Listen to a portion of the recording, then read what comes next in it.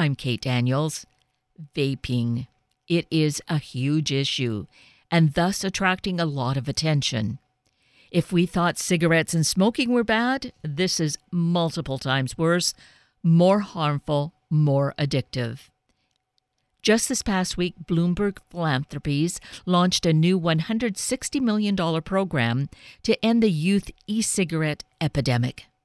Parents and even youth themselves are marching forward to educate and to confront this vile activity of vaping. So first, we're going to meet Vince Wilmore, the VP of Communications with Campaign for Tobacco-Free Kids, and Meredith Berkman, co-founder of Parents Against Vaping E-Cigarettes, PAVE, to learn their perspectives and recommendations to all of us. Vince Wilmore, Meredith Berkman, good morning. It is so perfect to have you join us this morning. Thank you so much. Thank you for having us on. So let's get right into this. Vince, you are with the Campaign for Tobacco-Free Kids. These days, we're hearing just so much on the news, on all sorts of news information channels about the problem with our kids and e-cigarettes and vaping. So what is happening with the Campaign for Tobacco-Free Kids? Well, you're absolutely right that youth e-cigarette use has become an epidemic, a public health emergency in our country, that over 3.6 million kids now use e-cigarettes. And the problem has become even more urgent in recent weeks because of all these serious cases of lung disease associated with e-cigarettes across the country. And that's why it's so critical this morning that Bloomberg Philanthropies is launching this new initiative to end the youth e-cigarette epidemic in the United States, focused especially on banning the flavored e-cigarettes that have caused this problem. And the Campaign for Tobacco-Free Kids is going to be leading this effort. So we're going to be working with organizations across the country, including parent organizations like Parents Against Vaping E-Cigarettes. We're going to be working in city to city, state to state, till we take these flavored e-cigarettes off the market and we get action done nationwide. And so the focus is very much then on the flavored e-cigarettes, but it's really all of that in general, isn't it? Well, it is a broad problem. Go ahead, Meredith. Well, I was just going to say that the reason that we're so focused on flavors is because the research has shown for quite some time now, this is all happening in real time, but that the flavors hook the kids. And this is a generation of young people that would otherwise not have been initiated into tobacco use. There had been so much important work done to bring youth smoking rates down to the lowest they'd ever been. And so the introduction of these flavors has caused kids who, again, would otherwise not be using tobacco products to become, in danger of being a generation of nicotine addicts. I mean, we know that the most recent figures are already almost a year old. And what we knew a year ago was that there were almost 4 million kids using flavored e-cigarettes like Juul. And so once you remove the flavors, you can slow the rise of this epidemic and try to turn it around. And I guess that really makes sense because we know that sugar in itself is so addictive and it's so appealing. So adding the flavors, I can see they're really targeting our kids. Absolutely. And they were also targeted on social media with the use of influencers. I mean, we've given sworn testimony in Congress with our sons, for example. We got into this fight because our sons came home from school and told us that a Juul rep had come into their classroom through an outside addiction group without knowledge of the school, certainly of the parents, and told our kids that while Juul didn't want them as customers, they backed up every comment by saying, but it's totally safe. Don't do this, but it's totally safe. So there have been predatory practices put in place to hook our kids on these flavored e-cigs like Juul.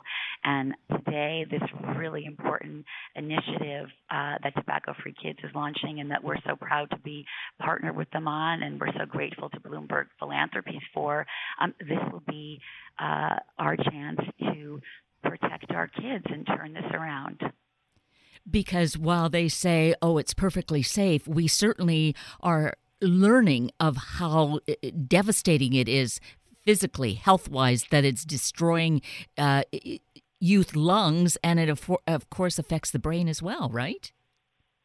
Well, that's exactly right. We already knew that nicotine harms the developing brain and that it can prime it for further addiction.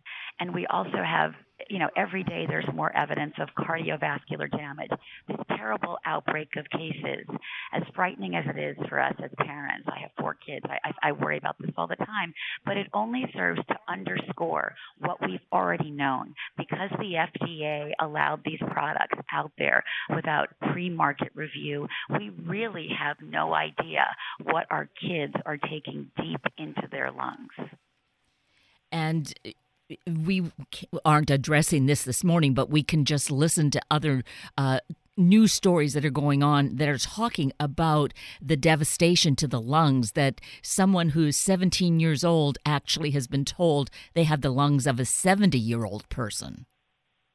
Well, lungs continue to develop as brains do.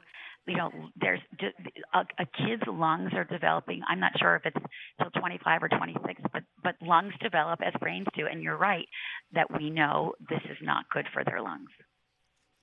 And so the campaign, the focus now is really to eliminate these from the marketplace. Is that correct? Well, our goal is to take flavored products off the market because we know that the flavored e-cigarettes are driving this epidemic, that 97% of kids who use e-cigarettes have used a flavored product recently, and about 70% of them say flavors are why they use these products. The flavors make e-cigarettes seem fun and safe. Kids think they're only breathing in water vapor when that's absolutely not the case. Many of them don't realize that they're consuming nicotine, and they absolutely don't know that each Juul pod has as much nicotine as a whole pack of cigarettes. So what we're seeing across the country is kids becoming severely addicted to nicotine because of Juul. They're showing serious symptoms of addiction, and it's really harming and disrupting their lives and the lives of their families. It's affecting their health, their academics, their ability to participate in sports. So the danger with these products isn't just long-term, that after you use them for a long time will eventually affect your health. It's affecting kids now.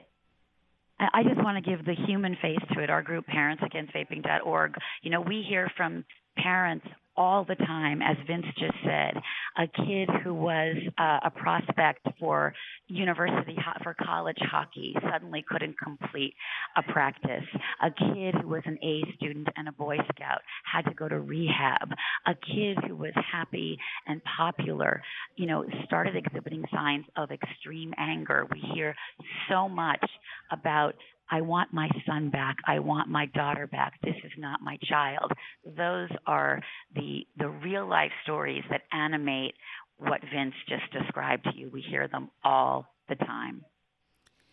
So eliminating the flavored e-cigarettes, will that really then solve the problem? Is the labeling also being clear that there is nicotine present? Yes. Taking the flavors off the market will go a long way towards solving the problem. But that's not the only thing that we need to do. It's also critical that the FDA enforce the law and review e-cigarettes before they get on the market. We need to know what's in these products, as Meredith said, what kids are breathing into their lungs, and just to know the health risks of these products. So right now, there are literally thousands of e-cigarettes on the market that have never undergone a health and safety review by the FDA. This is a giant science experiment in our kids and the public, and then we need to stop it.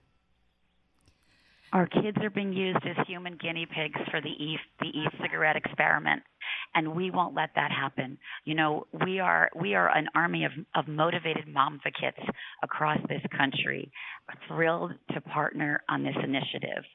And we will not allow our kids to become a generation of nicotine addicts. And what's being launched today is a very important first step of this next phase of this fight. And the time to act is now, because kids are only kids once. So we have to take action now to save them from a lifetime of addiction. So there's a forward momentum happening. What do all of us need to be doing, Meredith and Vince? Well, parents can have a voice, and they should have a voice. Parents, first of all, need to educate themselves. They need to know what these products look like. They need to know what's going on with their own children, with their children's, social circles. You can go on fightflavoredecigs.org. You can go on our website, parentsagainst.vaping.org, where we have a parent toolkit as a resource that sort of gives you, with pictures and links to really important information. You have to know what you're looking for. These products are stealth by design. They look like phone chargers or computer sticks. You need to talk to your kids in a constructive way. Ask them, who's doing this, or what does it feel like to be at a party these days? What are they seeing in school? Have a constructive, not a punitive conversation. Make them feel that you want to partner with them. Explain to them what the dangers are. Look at some of the information with them. Give them a voice. I also think, we find that every parent's voice and every kid's voice that is raised will make a difference. If you are in a community where you know that stores are selling to underage kids, report them. Every action will be amplified by our movement. And as you mentioned, Meredith, you have a great website. People can get more information, and that's parentsagainstVaping.org, correct? Yes, thank you. Okay. And Vince Wilmore with Campaign for Tobacco-Free Kids, you also have a website, and I would imagine you're saying the same thing that Meredith has said. Yes, we do. And our new initiative launched today has its own website at fightflavoredecigs.org, where people can sign up. And as I mentioned, we'll be working across the country on campaigns to ban flavored e-cigarettes. And we will be activating people to contact their elected officials, to attend rallies, to get involved and to win this fight. Absolutely. And to give our kids a future that is healthy and vibrant, right? Absolutely. Yes. Well, I thank you both so greatly for your passion, your commitment, and certainly taking time with us this morning to inform us. Thank you so much. Thank you. You're so welcome. So there we have the input from the adult world, from the parents. Now we're going to meet a young man, one of the youth, right in the midst of it, let's call it a battle. And the youth, the ones who are very negatively impacted by these cigarettes, to have them speak up and speak out, that is huge. They are being attacked, and they are fighting back. More than 3.6 million U.S. kids use e-cigarettes, including 1 in 5 high school students. 97% of kids who use e-cigarettes use flavored varieties. So they taste great. That is so addictive, and it's so negative to do it that way. There's nicotine in them, and we know how addictive that is. And so for the young people that are being sold this bill of goods, to have them push back and demand change, their voices are powerful and need to be heard. And so with these statistics, let's now meet this young man, Philip Furman, to hear his personal experience. Hi. Hi, Philip Furman. Good morning. Yes. Hi. Hi. How are you? Good. How are you? I'm doing great, and I'm just really grateful to have you joining us this morning and being so willing and open to talk about vaping and e-cigarettes. Of course. So what is your story? How did you get into e-cigarettes? So I saw my first one when I was in 8th grade, towards the end of it. And I didn't really realize what it was. My friend explained it to me, and I tried it, and I liked it. And I got my own a few weeks later, and that's how I started doing it. And I was addicted by the summer going into ninth grade. So what was that? Just a few months, really? Yeah, that's all it took. And did that happen to be a flavored one? Yes, I started with the mint pod, and that's the one that I used up until I quit. And I know every single one of my friends, at least, started with flavors and continue to use flavors. And so it was, how did your friend introduce you to saying he was using it? And did he say, hey, you want to try this? Or how did that go? Yeah, it's basically just what he said. He said, hey, you want to try this? And I did. So it's a friend kind of thing. Did it feel like pressure, peer pressure to do it? No, not really. Just This was a while ago, though, so we were all in 8th grade. We were in the same grade. It's not like he was older than me pressuring me or anything. Sure. And what age are you now, Philip? 16. So I'm a junior. So now a junior. So it's just been a few years, but in a few months, you say you were addicted. Yeah, probably less, honestly. And so what was the process then? Did you find that you just had that craving? You had to keep smoking these things? Well, I never had to go without it for a period of time until my mom took it in the beginning of ninth grade when she found my first one. And that's when I realized I was addicted because I had to go without it for 3 days or 4 days or 5 days, and I was starting to feel anxious and foggy and not clear-headed, and that's when I think I realized I was addicted. So prior to this, though, I imagine there were rules with your family, with your parents, about the use of nicotine just in general, right? Yeah, I was hiding it, and they had no idea until they found my first one. And so after you had to go without it for a few days, what happened after that? Well, I eventually got another one after a few days, but that's when I finally realized that I needed it, that it's something that I needed to have. Otherwise, I was uncomfortable and not feeling well. Did that concern you at that young age, your 8th grade? Are you concerned at all, thinking... I was in ninth grade at this time. Oh, by then. Okay. Oh, right. But yeah, I was. It was concerning. And so then what was the process? Did you think about, I need to quit this, or did you just continue using? I just continued using it at that point, but towards the spring of ninth grade, that's when I started to realize that I needed to quit. And what was that process like for you? Very hard. I tried to quit and failed a lot of times, and it's all just about the withdrawal because it's so hard. And the thing is that the symptoms are so bad, and the one thing that stops it all is always being passed around right in front of you at parties. And so how did you manage, because I imagine you're not using it now, right? Yeah. You're clean of it. Mm-hmm. So what was the process then to go to parties and your friends are using it, but you don't want to? Do you feel pressured at that point? Well, I myself have good friends, so they don't pressure me. They supported me when I was trying to quit. But I know in other communities, yeah, there's a lot of peer pressure, and for those kids, I think that it's even harder for them to quit because they not only have the physical aspects of it, but they also have their friends telling them to do it as well.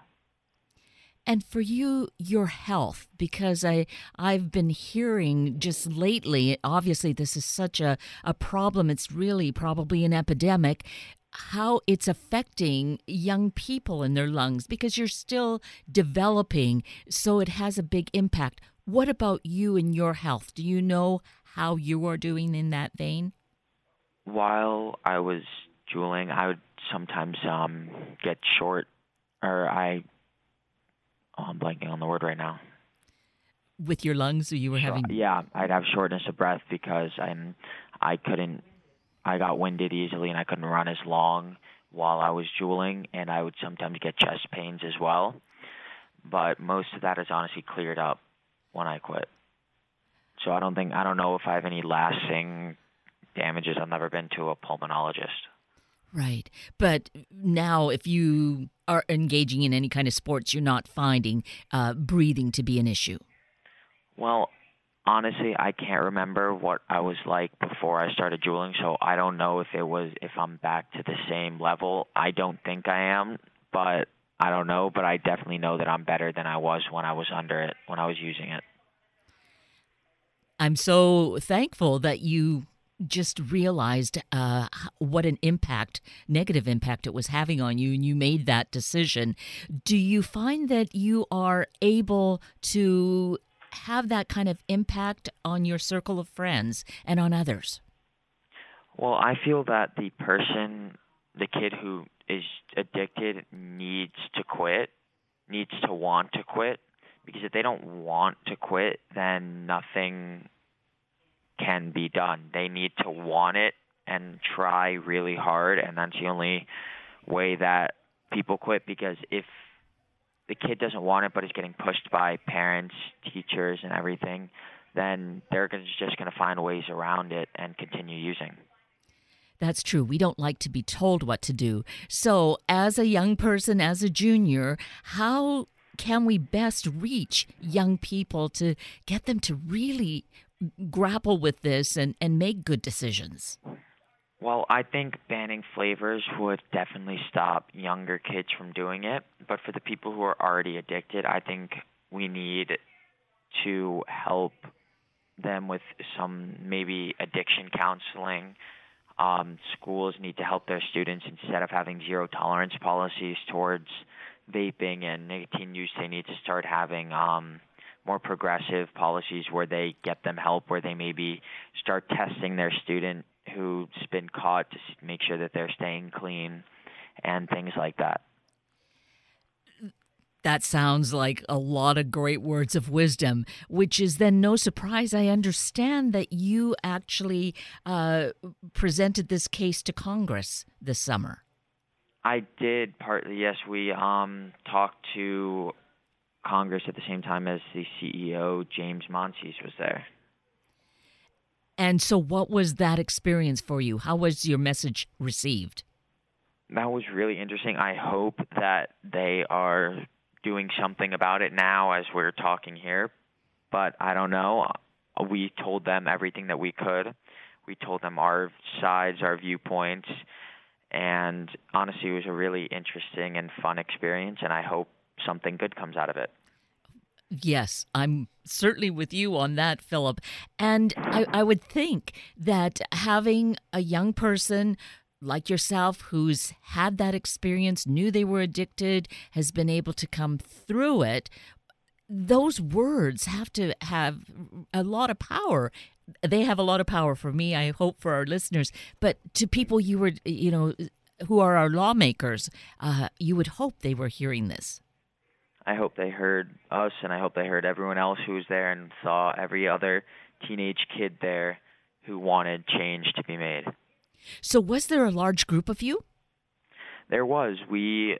There was so much of us that we couldn't even all fit in the room. They had to close off the room, and some people had to fill into another room to watch it on the TV. That is really is so powerful and really such a strong message when you've got this band of people coming together. And I have to say, young voices, because this is impacting you. You're the ones affected by it. And if you're coming forward and saying that, right? Yeah, I completely agree. And so you're bringing forth this message. Are you involved directly with any of these organizations, such as Campaign for Tobacco-Free Kids or Parents Against Vaping? My mom is the co-founder for Parents Against Vaping, so yes. So Meredith is your mom?